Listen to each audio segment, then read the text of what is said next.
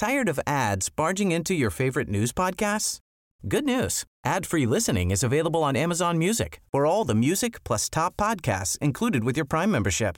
Stay up to date on everything newsworthy by downloading the Amazon Music app for free or go to amazon.com/news ad free.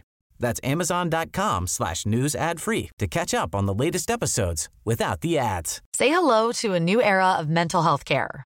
Cerebral is here to help you achieve your mental wellness goals with professional therapy and medication management support. 100% online. You'll experience the all-new Cerebral Way, an innovative approach to mental wellness designed around you. You'll get a personalized treatment plan from a therapist, prescriber, or both in a safe and judgment-free space. Your Cerebral therapist or prescriber will outline a customized plan with clear milestones along the way, so you can get to feeling your best. With Cerebral, you're not alone in your mental health journey. We're here to empower you to live a fulfilling life. So take that first step towards a brighter future and sign up today at Cerebral.com/podcast and use code ACAST to get 15% off your first month. Offer only valid on monthly plans. Other exclusions may apply. Offer ends July 31st, 2024. See site for details.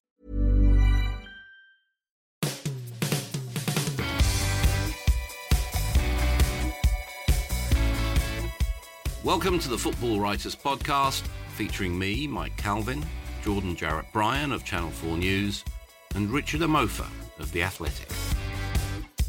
They couldn't be separated on Sunday, and they meet again at Wembley on Saturday. Before then, Liverpool and Manchester City have the little matter of the return legs of their Champions League quarter-finals. They're the two best club teams in the world at the moment. City have a slight edge in the Premier League, but face a test of nerve, resilience and fortitude against Atletico Madrid on Wednesday. So Jordan, as far as Europe is concerned, is it advantage Liverpool? It definitely is. It definitely is. I was fortunate enough to have been at the first leg in Lisbon between Benfica and Liverpool last week. And a little bit like with the Man City game yesterday, and I'm going to try and limit my cliches on this programme to no more than 3. But the thing that I would be most concerned about if I was the rest of Europe and indeed Manchester City is that Liverpool aren't playing particularly great in my opinion, but they're getting the job done. They weren't amazing against Benfica in the first half. They took them a while to get going. They scored the first goal in the first half. But the second half of that game against Benfica, for about half an hour, Benfica were all over them and Liverpool just ground it out and then obviously got the goal that I think will end up seeing them through. And a little bit like in the game against Manchester City, I didn't think Liverpool were particularly great in large spells. I thought that they were defensively quite nervous. But although I think it's a slightly better point for City than for Liverpool, I think it's still a good point for Liverpool. Just stay within a point of Manchester City and hope that they can drop points, they being Manchester City, down the line. So I think this week with Europe, I think it is advantage Liverpool. They can afford to maybe rest a couple of players. I would potentially bring Salah onto the bench. I'd give maybe a game or 2 off, bring him on if you have to, but I think he could do with the little time off at the moment. I know they're going into a crucial part of the season, but he's not playing poorly, but he's not as sharp as I think we know he can be. So I think the 2-goal lead they have does give them that little bit of a cushion in their second leg tie, which I'm going to as well at Anfield. I think for Manchester City, I'm concerned that they're the favourites in this tie, the second leg for sure. But I've got a feeling this is going to be a really horrible game, the second leg for them. And I think even if they do go through, and I think they will, I think a lot will be taken out of them in preparation for their next couple of games, League and Cup. So I think it is advantage Liverpool, but I think in terms of the Premier League, I still just by a toenail give Manchester City the advantage. Yeah, I think, well, to quote Jurgen Klopp, Rich, we need to be as close to perfection as possible for the rest of the season. That pretty much sums it up, doesn't it? 100%, because, and as Jordan alluded to, even if Liverpool win the remaining fixtures, they're still going to be 1 point behind unless Manchester City slip up. And I think Jordan raised a good point in the sense that Liverpool aren't at their fluent best by any means, but they're getting the job done. And even yesterday, the fact that they managed to stay within the game, it's hats off to them. I mean, obviously, of course, it's advantage Man City, but I think the intensity at which Manchester City played yesterday was incredible, and Liverpool did look nervous, and they were caught a few times. So the fact that they were able to salvage a draw and not lose that game, I think it does give them a real belief and impetus. But of course, the advantage is with Manchester City, they've got a kind of run-in on paper, and you would expect both sides to win their remaining fixtures. So, of course, if that remains the case, then City will go in and win the title. But what I like about both of them is that their standards are so high, and they'll keep pushing each other all the way to that finish line. And it will be a very fascinating end of the season. But as I say, if both sides win all their games, then it will end up in City's hands. So, do you think, Jordan, that the intensity of the rivalry is such that almost everything is sort of interconnected, so that next Saturday's FA Cup semi-final between them might almost be swayed by the nature of their return legs in Europe? Because, as we say, that game in Madrid could be horrible. Yes, I think that the next couple of games after this European round of second legs for Manchester City, I think that they're going to go into those games a little bit leggy and a bit jaded, more so than Liverpool. So I think both Liverpool and City both go through, but I think the impact of going through, I think, will be harder on City just because of the team they're playing. And I think on paper, I mean, I always find it interesting when people talk about harder run-ins and difficult fixtures, because I don't know what a hard fixture is, you know. Who's a better team out of Wolves and Burnley? Well, it's Wolves. But right now, I'd rather play Wolves than Burnley because Burnley got something to play for. So I never understand when people say this is a hard fixture. I'm like, it doesn't really mean much to me. I think what's going to be crucial for more so Manchester City is how they recover. I think Manchester City is about recovery and how they can really get out of this grueling game against Atletico Madrid. I do think, though, that when people talk about the rivalry intensity, I don't really see an intense rivalry between the two teams on the pitch per se. So there's been a lot of talk in the last week about this being the greatest rivalry of the Premier League era. I don't think, when I think of these two teams, I think of the two arguably technically best teams in the Premier League era potentially, but when I think of intense rivalries, I think of Man United, I think of Arsenal from the late 90s and the early noughties. I don't see a rivalry in terms of intensity in that sense. I see two teams with the two best managers in the world, two teams with probably the two best squads in the world, but I don't see a necessarily intense rivalry on the pitch between the two. But I think there's a rivalry in terms of the closeness and the levels that they're both pushing each other to reach, for sure. Yeah. To get through midweek, Rich, who will need to play out their skin? You know, you looked yesterday, I thought Rodri was outstanding. Phil Foden and Bernardo Silva in midfield were pressing the life out of Liverpool, or certainly harassing them.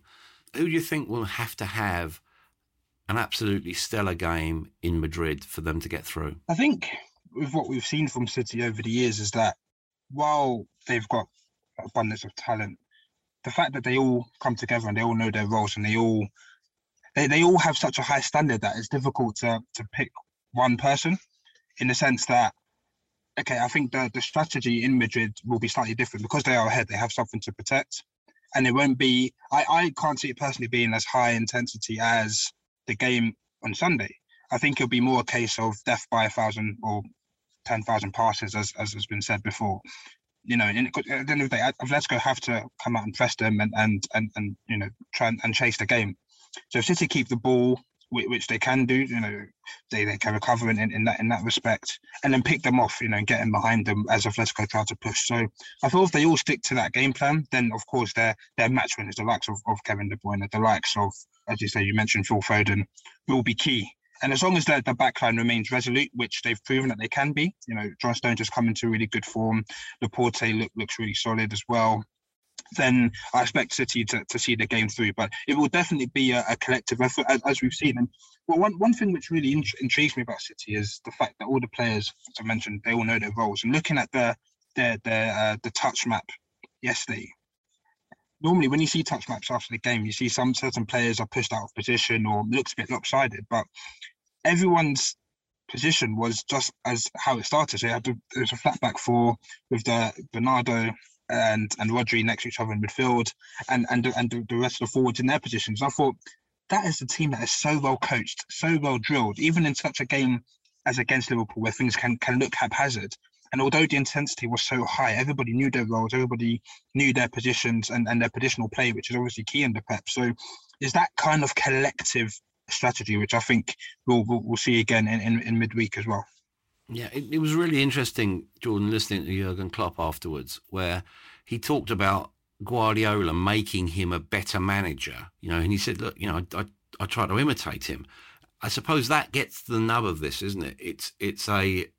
There are two teams which bring probably the best out of one another, but also two managers. Yeah, I agree. I don't agree with the last part of his quote there. I don't think he tries to imitate him at all. I think he's just being nice there, because you can clearly see by the way that his teams play football, he's not trying to imitate Pep at all. So I think he kind of got a bit this love-in between the two of them that happens. I think went a little bit too far there, almost into lies. But they definitely are pushing each other. I think you've got the two best managers in world football. What I love about Pep Guardiola and Jurgen Klopp is that they are very different. I love that the two best teams in this country and possibly Europe are very, very different. You have one team that is all about the beauty and the art of playing football. It's about possession. It's about intricate passes. It's about, as Rich says, we're gonna wear you down by the accuracy and the intensity of our passing, and we're gonna score the perfect goal. And then you have another team that's based on spirit and energy and fight and aggression. And we're going to beat you. We're going to put it on you. We're going to put it on you, and we're going to see if you can manage that. And I think having those two different styles, I think, is such a beautiful thing. And I love both styles. I like the intensity of Liverpool, but I love the balletic style and feel of how Man City play as well. So I think having these two managers push each other to a higher standard, I think is definitely something that we should all be appreciating. But just going back to your question to Rich earlier on about individual players, I know we shouldn't single out players because there's 22 phenomenal world-class players on show here. But I thought yesterday's game, Kevin De Bruyne for me stood out. But he stood out for me because he didn't stand out. And what I mean by that is about 18 months, 2 years ago, he had a period where I think he announced himself as the best player in the world, maybe bar Messi and Ronaldo, best midfielder in the world for sure. But he was doing it with spectacular performances, amazing goals, amazing passes. He was running the show in terms of what he was overtly doing. Yesterday, I saw a performance from Kevin De Bruyne that was phenomenal, but very subtle. So I think he didn't maybe stand out for, 3 or 4 amazing passes, 2 or 3 insane crosses and goals, but just running the game. It was a very David Silva performance for me, where the subtlety of his performance, I think, would have been missed on a lot of people. He ran the game without being overtly phenomenal. I love Kevin De Bruyne. I think he's the best player in the world because he can be overtly phenomenal. But as yesterday proved, he can also be at times very subtly phenomenal as well. Yeah. Put yourself in a coach's position, please, Rich. Your goalkeeper is sort of rolling the ball casually along his own goal line. As if, he's out for a Sunday stroll and he's looking for his dog, which has disappeared over the horizon, and you've got someone coming towards him.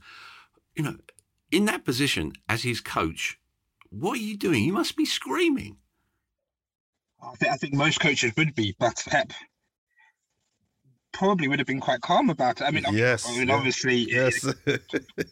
shots is running in on him, I should say. But we know Ederson is fantastic on the ball, and we know that Man City like to bring their teams onto them to pass it and pop it around them. And ultimately, although it was scary, he did that job. He invited the press, and he was able to pass it around him. So, if you're a City fan watching that, of course, it's heart and mouth stuff. But, the confidence and the quality. We've all said this before, that, Ederson's quality on the ball. He could probably play outfield for a lesser club in terms of his distribution. And so he's got a great left foot, can pass it short, play it long.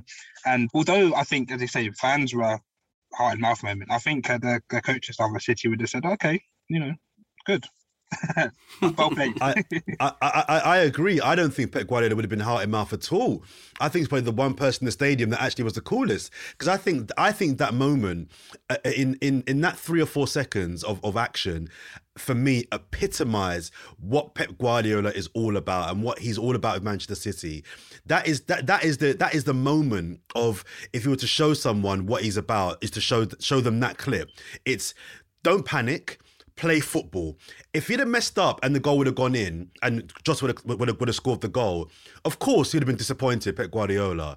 But I don't think he would have lost his head. I think it would have been, this is what I expect from all 11 of my players. Play the ball, trust in your ability. That was, I loved that moment. That was the moment of the match for me, not because it was exciting and exhilarating, but for me, it kind of really surmised what Pep Guardiola is all about. Trust your technique, trust your patience. I trust you.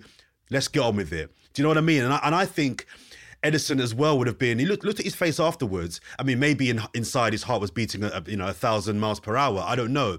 But I reckon it probably wasn't. I reckon, he feels that trust from Pep Guardiola to do that. I think he was the coolest guy in the stadium, and he trusted, don't worry, I've got this. And Rich says that Ederson could play in midfield for a lesser team. He could play in midfield for Man City.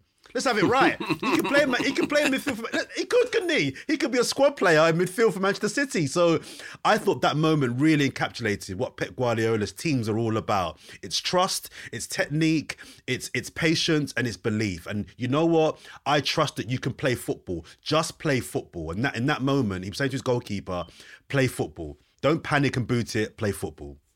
Yeah. Jordan made a point earlier, in passing, Rich, about Mo Salah.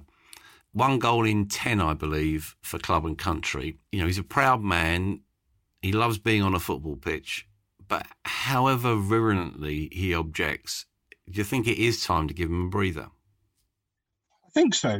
And to go into the reasons why, when he came back from AFCON, he played 4 extra time. Well, 4 of his matches went into extra time, or went in, and a couple went into penalties. And since he's, in total up to now, since he's been back, the total of 6 games for club and country, which have gone the 420 minutes. Salah's played every single minute of that. So he's come back from AFCON, obviously disappointed about that. Disappointed about not getting into the World Cup, and with those added exertions as well. When he arrived back, I did suggest that maybe he should have had a little bit of a rest, because he came back straight away. I think he was back in training on the Tuesday when they lost on the Sunday, came off the bench on the Thursday. Fair enough, Salah's a supreme athlete, but these games are going to take its toll, and I think he's just slightly fatigued, and maybe he does need to just come out the firing line for a little bit. I mean, whereas before you could question the depth of Liverpool's front line, but I think with the likes of Diaz, who's come in and done so well, there is option for rotation. Of course, they've got Diego Jota, they've got Firmino, they've got Mane now. So there is options for rotation. And yeah, I think, of course, the games are coming thick and fast, and Liverpool like to have their best players on the pitch. But I think in the games where, for example, Benfica, maybe Salah should start on the bench, because you'd expect Liverpool, wherever side they put out, to see out that game, and then he can come in fresh for the semi-final. The only thing I'd say alternatively to that is that he might not be playing well, but he's coming up with moments of quality, and that through ball he did for Sadio Mane on Sunday was just an indication that he might not be in the game for the full 90 minutes, as we know that he usually is, but he can produce that one moment of quality that can be decisive, and that was fantastic there. I think, sorry to briefly on Salah as well, I wonder if the contract negotiations, whether how he views that in terms of having a break, because Egypt not being at the World Cup, I wonder if he will view staying at Liverpool now for the long term and not being at the World Cup as a positive now, because he'll get a rest, if you like, in inverted commas, over that kind of World Cup period, which I think he needs. I think he needs 3-4 weeks off, and he might just feel, you know what, if I can get that 3 or 4 weeks off when the World Cup's happening, come back mid-season and really go to another level with Liverpool, that may be a reason why he wants to stay at Liverpool and sign the contract, potentially. Just looking forward, Rich mentioned the semi-finals, Champions League semi-finals. Liverpool, is their semi-final now quite an inviting option, Jordan? Because when you think of it, Bayern, they're trailing to Villarreal. They only beat Augsburg at the weekend with a late Lewandowski penalty. I know we routinely say they're the non-Premier League club who could win it, but are they as formidable as usual, do you think?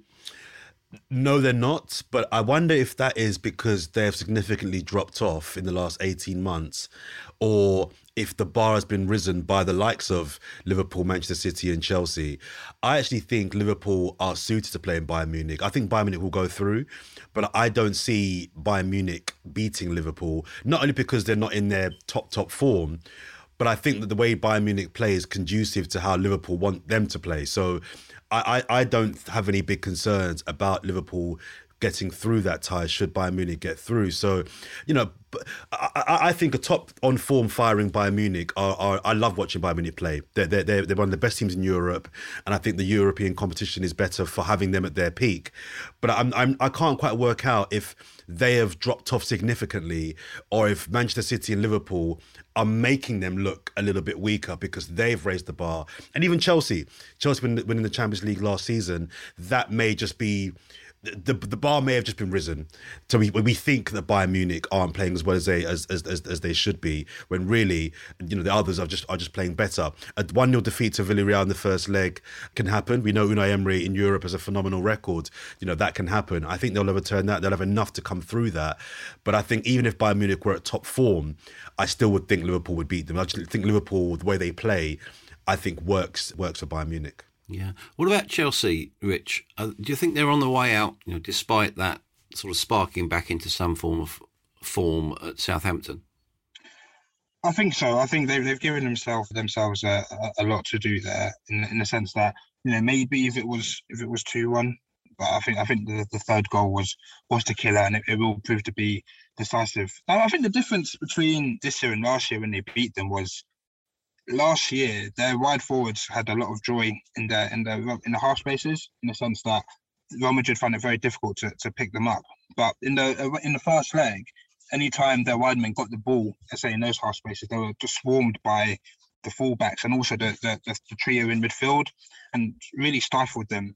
And then obviously, of course, showed their quality on the break with their goals. Of course, the third was a mistake, but I think the fact that as well, at the Bernabeu, Real Madrid have something to protect, and the fact that they will be at home this time as opposed to last season when it was roles reversed, I think is advantage Real Madrid. And although Chelsea do, they came into a bit of form over the weekend, it'll be difficult for them to really overturn that.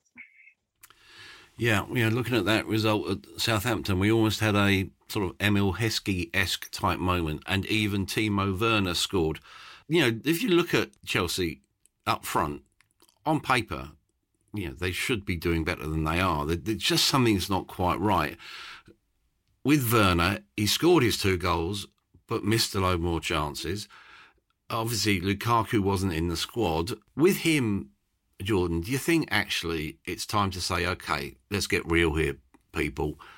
Probably the return to Italy was probably going to be best for all parties here. You feel a bit sorry for Lukaku, because you think that if there's one game that he could have done with playing in, it would have been that game on the weekend. He could have got a couple of goals himself. Yeah. I do think Chelsea will cut their losses and move him on, and I do think Italy is an option for him. He obviously loved it there. I wouldn't be surprised, though, if you see Lukaku rocking up at the Tottenham Hotspur Stadium next season. I wonder if Lukaku is missing Inter and Italy, or is he missing Conte? Because I wouldn't be surprised if Kane moves on this summer, if Conte, if he gets top 4 especially, doesn't just do knock on the door to Mr. Levy and say, hang on a minute, I've got you top 4 after your team are in absolute pieces. I need 60 mil and I want Lukaku in. I want Lukaku in because I know what I can do with him after if potentially losing Harry Kane. So I do think Chelsea will cut the losses. It's not working out for him there. I think in a way that Morata didn't work out for Chelsea. He bombed there. The difference here is that I didn't get the sense that Morata was almost hated by the fan base. It wasn't working out for him, and I think they recognised that he wasn't good enough. They didn't hate him. I get a feeling that the Chelsea fan base really dislike Lukaku. And I think that, alongside Tuchel not being able to find a way to get Lukaku in his system, I think he'll move on. I've got a sneaky feeling if Harry Kane moves on, you could see Lukaku in a white shirt next season. What are the tribal politics of that, Rich? Yeah, I mean, a player moving from Stamford Bridge to the Tottenham Stadium, I think it would raise some eyebrows. I think Jordan raises a good point. The Conte factor is there. I mean, obviously, it's unlikely. Also, as well, the fact that the way Spurs are playing, they could potentially be a direct rival next season. And would you see Chelsea True. A rival. I mean, in the past they've sold Mata to Manchester United and things like that. But it would be interesting. But then also Tottenham could turn around and say, well, the likes of Kulusevski, Son playing so well at the moment. Where does Lukaku fit into that if Kane does go? Because as we all know, okay, Lukaku's a supreme forward, but I think his strengths are when he's running at defenders, especially off that right-hand side, and not as this target man, which Chelsea still seem hell-bent on playing him as. So it'll be a really interesting dynamic should he go there. I think it's a really good talking point. I mean, I think it's unlikely, but I mean, can you imagine? I think that would be the start of a really interesting rivalry because, of course, you've got ex-Chelsea runners there, you've got Spurs who are on the up, and Lukaku who's flopped at Stamford Bridge, who could potentially do well at Spurs. So, yeah, I think it's unlikely, but I think it'll be really interesting should it happen. And just on that point there, Richard, I think I'm so disappointed in how the Lukaku return to Chelsea has gone. I was, if you like, duped into thinking that actually a new Lukaku was coming back to the Premier League. I really was impressed with what he did at Inter. I think we're seeing now that I personally think that it was Conte rather than the league itself he was in. I think Conte really got the best out of him. We're seeing now Conte take Kane to another level as well. But I'm really disappointed in how it's worked out. I don't solely blame Lukaku for how badly it's gone. There's been injuries, had COVID. I think Tuchel, there's some responsibility there. Did he want Lukaku or was he given Lukaku? But I really wanted to believe that Lukaku had finally arrived in that top tier of strikers in Europe, and you used the word supreme there, Richard. I think that's a question mark now. Is he a supreme striker or is he a very good striker? I think this season is possibly showing that he's not in that Lewandowski, Benzema, Kane, Haaland bracket, maybe a tier below. And I wanted him to be in that bracket. And I told all my friends, he's back, don't worry. It was your fault, Man United. You messed him up. You were the problem. But actually, I think Lukaku's got to take a little bit of responsibility himself in what's happening at Chelsea. Yeah, I think, to be fair, Jordan, I think you're right. I think, previous podcasts, I've said, I think, Mike, you've asked, will Lukaku come good? And I said, yeah, of course, 97 million's a good striker. He'll be decisive. And I think what stood out to me, or what was a pivotal moment, was against Real Madrid, that miss. Because when you're looking for your big strikers to come up with big moments, and if he'd scored that header, makes it 3-2, and it brings the tie, it makes the tie alive, especially going into the second leg. You saw Benzema at the other end score 2 fantastic headers. And then you have Lukaku at the other end, quite a simple header. He had a bit of work to do, doesn't hit the target. And I think it's in those moments where you're looking for your number 9s to be decisive. And looks as though I've been proved wrong, because in those key moments, and that was a key moment for him. Okay, fair, he may be rusty due to lack of game time, but you need your number 9s to score those, and he came up short there. Yeah, you mentioned Conte there, Jordan. I'm going to go a bit all game show host on you here, but go for it. Manchester United, just look what you could have won. Yeah, I don't think they'd admit it publicly, but I think they are probably kicking themselves there. I mean, the Gary Neville line is that they were never going to appoint him. He's not a Man United type manager. They had their fingers burned with that type of manager with Jose Mourinho. Okay, maybe there's some truth in that, but I think United need to kind of reevaluate what they want to be as a club. Are they a club that first and foremost are about winning and competing, or are they a club that's about a lot more? And I don't think either one is necessarily bad. If you're a club that kind of prides yourself on first and foremost we have to be winning trophies, well then you go and get Conte. And I don't think you can be sniffy about styles and bringing through players. You've got to just get the guy that can help you win. But if you want a club builder, which it seems Ten Hag, who's the guy that we think will get the job, is, then Conte wasn't the guy then. And you want someone that can maybe be there for the long term. And I get that logic as well. I think Ten Hag being the favourite, I mean, I find it interesting that Ten Hag is going to be going there. I mean, there's an interesting article written by Oliver Holt in the Mail this weekend about him saying if he was Ten Hag, he'd run a mile. He wouldn't go anywhere near that job. And I kind of see what he's saying.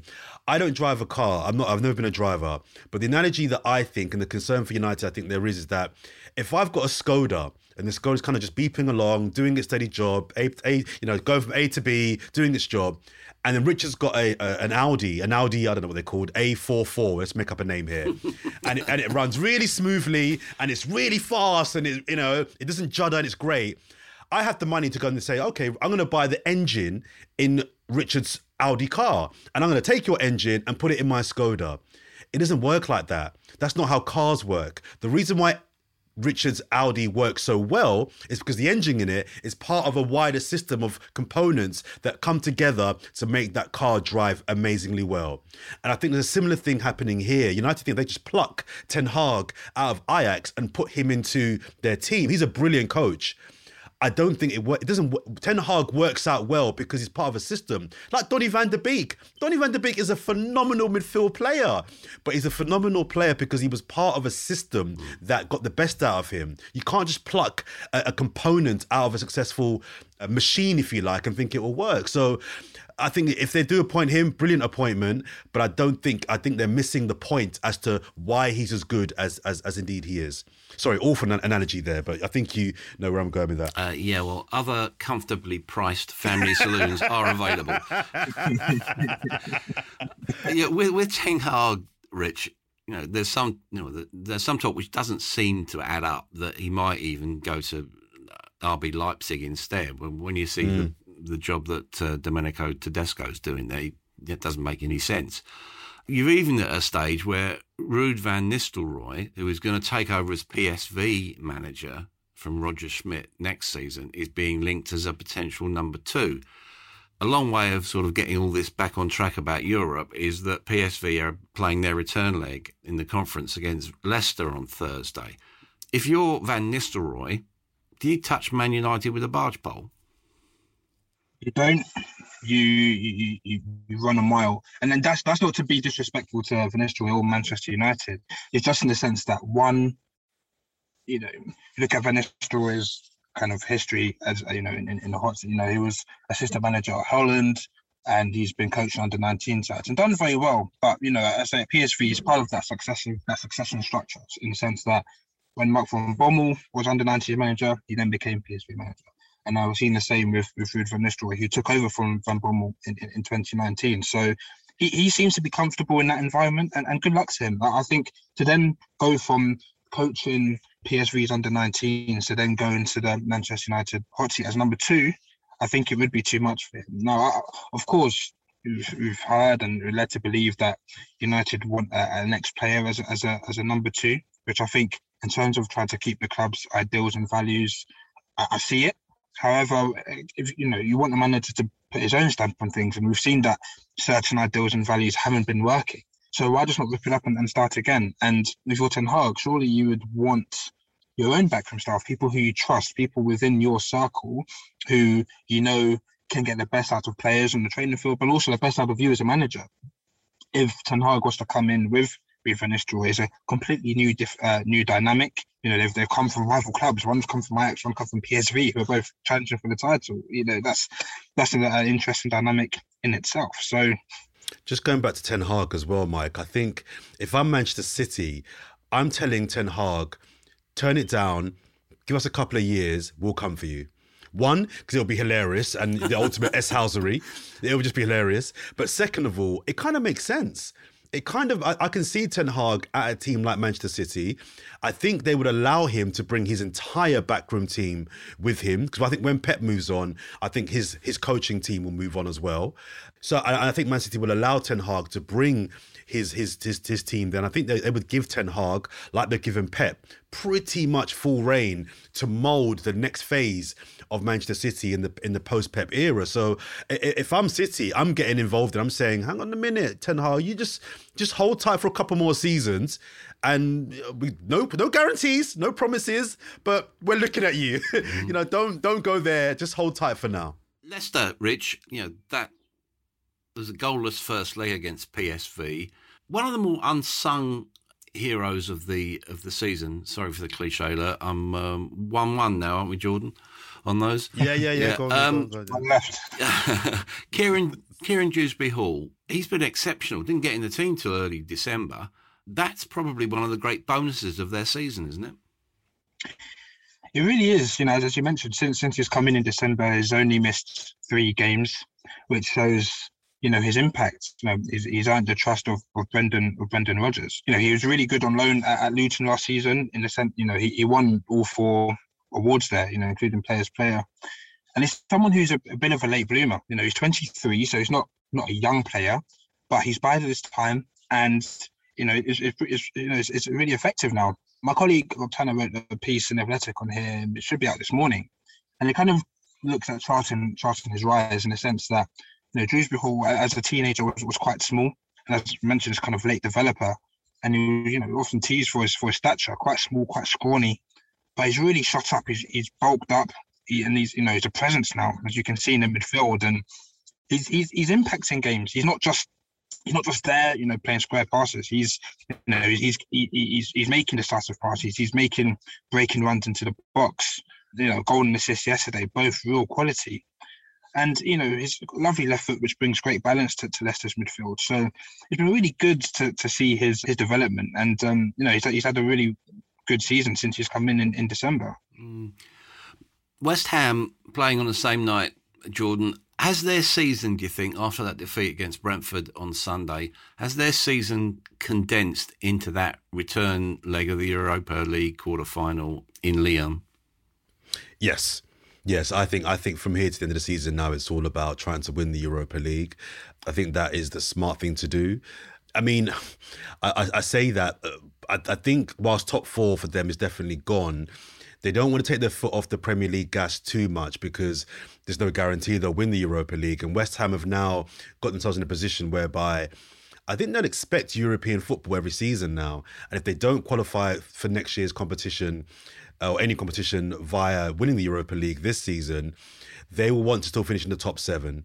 So I think, I would protect my best 11, best 13, if you like, or so, for the Europa League games. But I wouldn't chuck the league away now. I wouldn't go all in, because I think they'll go deep into that, but there's no guarantee they'll win that.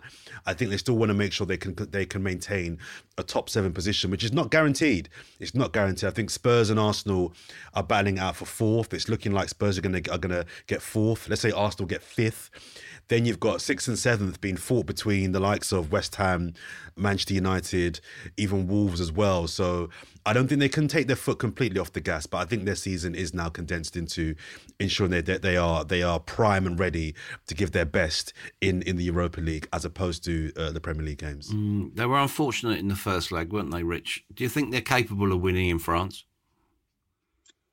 Yeah, I think in the first leg they showed great resilience. They're going down to 10 men. Obviously went ahead as well.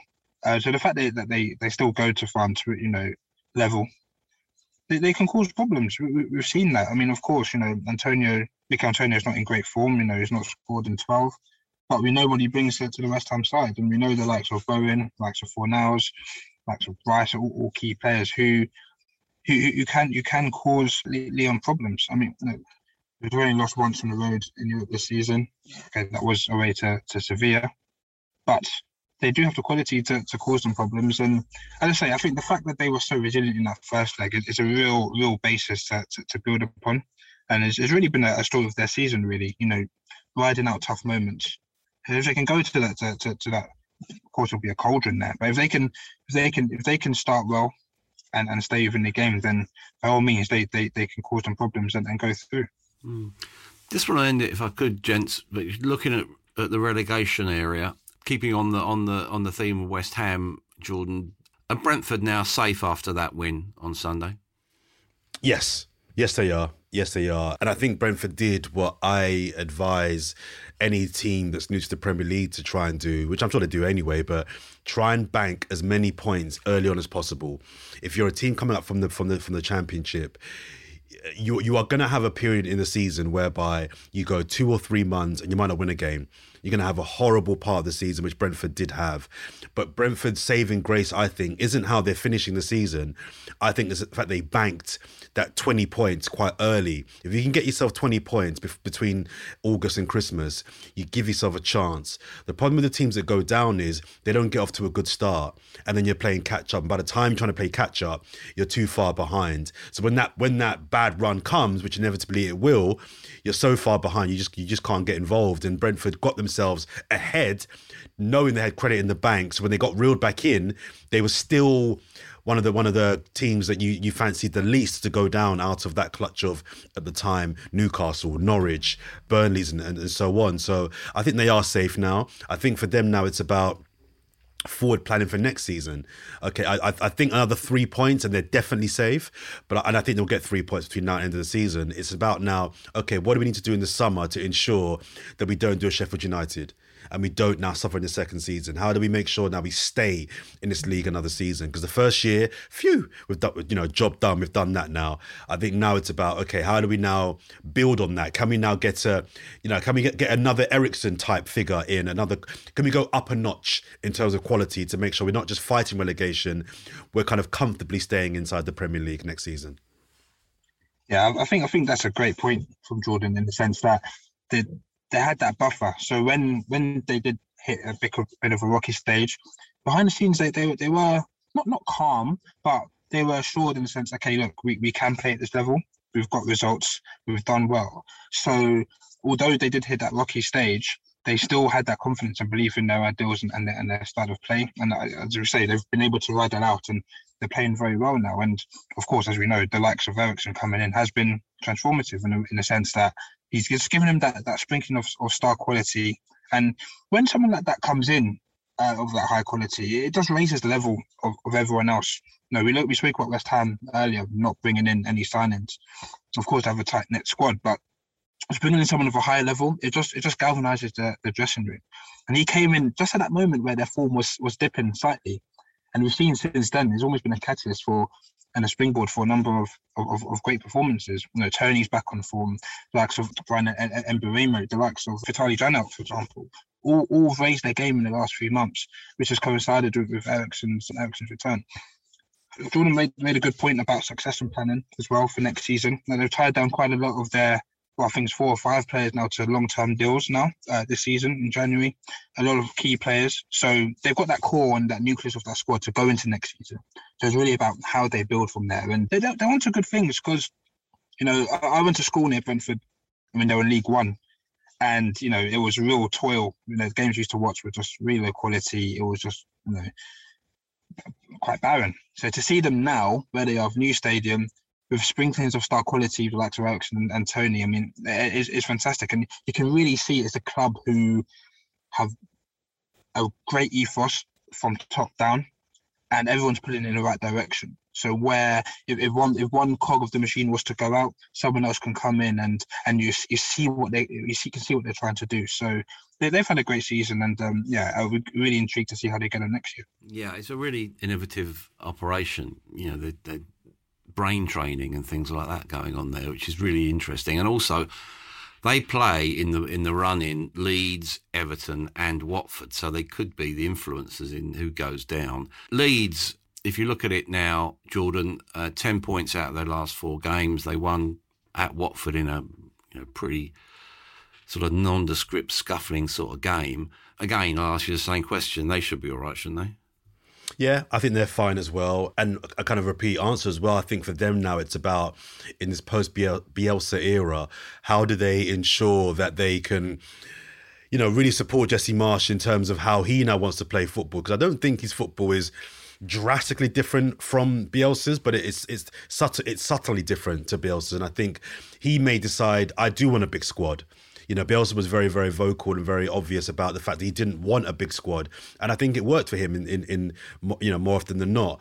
But I think, Jesse Marsch might have a different approach. He might say, no, actually, I don't want to rely on 13 players. I need 16 players, which I think would probably be smarter anyway. So I think under him, I'm keen to see how he gets on. I like him. There's something about him that I do like. I'm not a massive fan of Leeds, but hey. But I do like the manager. And I think how they support him this summer, I'm keen to see how that plays out. Yeah, Everton probably had the perfect opposition on Saturday, didn't they, Rich? Again, okay, there's a 4-point gap now. It gives them a little bit of breathing space, doesn't it? Yeah, it does. It's quite interesting in the sense that I think a lot of the teams down there, well, look at Burnley, Everton lost the game that they were probably supposed to win and won the game that they were probably, scheduled to lose. And with Burnley, it was vice versa. But yeah, that little buffer is key. Well, I'd obviously, worry about Everton's away form, because they just seem to be almost Jekyll and Hyde at home, galvanised by the home crowd. You know, they show that grit and determination, which you'd expect from an Everton and the Frank Lampard side. But away from home, they're just the complete opposite. So I just worry with their away games, can they get dragged in again? Hopefully not, from their perspective. And I think it's just a case of them relying on their home form to see them through. But having that 4-point buffer now is key at this stage of the season. What about Burnley? Was their fate sealed by that loss at Norwich, Jordan? That's a bad loss. That is a bad loss. And I think whilst for Everton, them beating United obviously is huge for them, I think the defeat of Burnley yesterday is equally as big. I think that those two results may be enough now to keep Everton, or give them belief. I think Burnley, that's a bad loss, man. I had Everton going down until that Burnley defeat, and I was like, oh, I mean, if you can't beat Norwich, that says a lot. Yeah, they would. I think Sean Dyche was quietly to himself had that down as a bank of 3 points, and there's not a lot of bank of 3 points if you're Burnley at the moment. Let's have it right. Well, they've only won 4 games all season, haven't they? Well, exactly. So I think he would have seen that as like, okay, we're going to win that, and then we can, chance our luck elsewhere. I'm just looking at their fixtures now. They've got, Burnley away, Southampton at home, Watford away, Spurs away, Villa. Burnley got some, what I would say, on paper anyway, potentially tricky games there. So they needed to win that game, and I think they could be going down now. Yeah, I agree. I tend to. Everyone inevitably had their eyes on the Etihad on Sunday, but it does seem that the relegation battle reached the crossroads at Carrow Road. Burnley, that performance basically challenged the assumption that somehow, as usual, the values inculcated by Sean Dyche would ensure survival. He's still characteristically defiant, but you can't get away from the fact that Norwich might just have taken Burnley down with them and Watford, who, by the way, have lost their last 9 home league games. It's tough at the top, but it's terrifying at the bottom. As all that plays out, I'd just like to thank Richard and Jordan for their insights, and to thank you for listening to the Football Writers Podcast.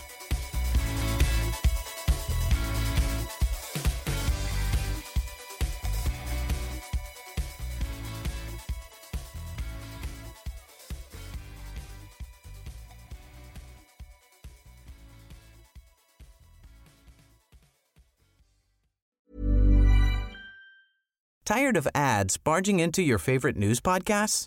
Good news. Ad-free listening is available on Amazon Music for all the music plus top podcasts included with your Prime membership. Stay up to date on everything newsworthy by downloading the Amazon Music app for free or go to amazon.com/news ad free. That's amazon.com/news ad free to catch up on the latest episodes without the ads.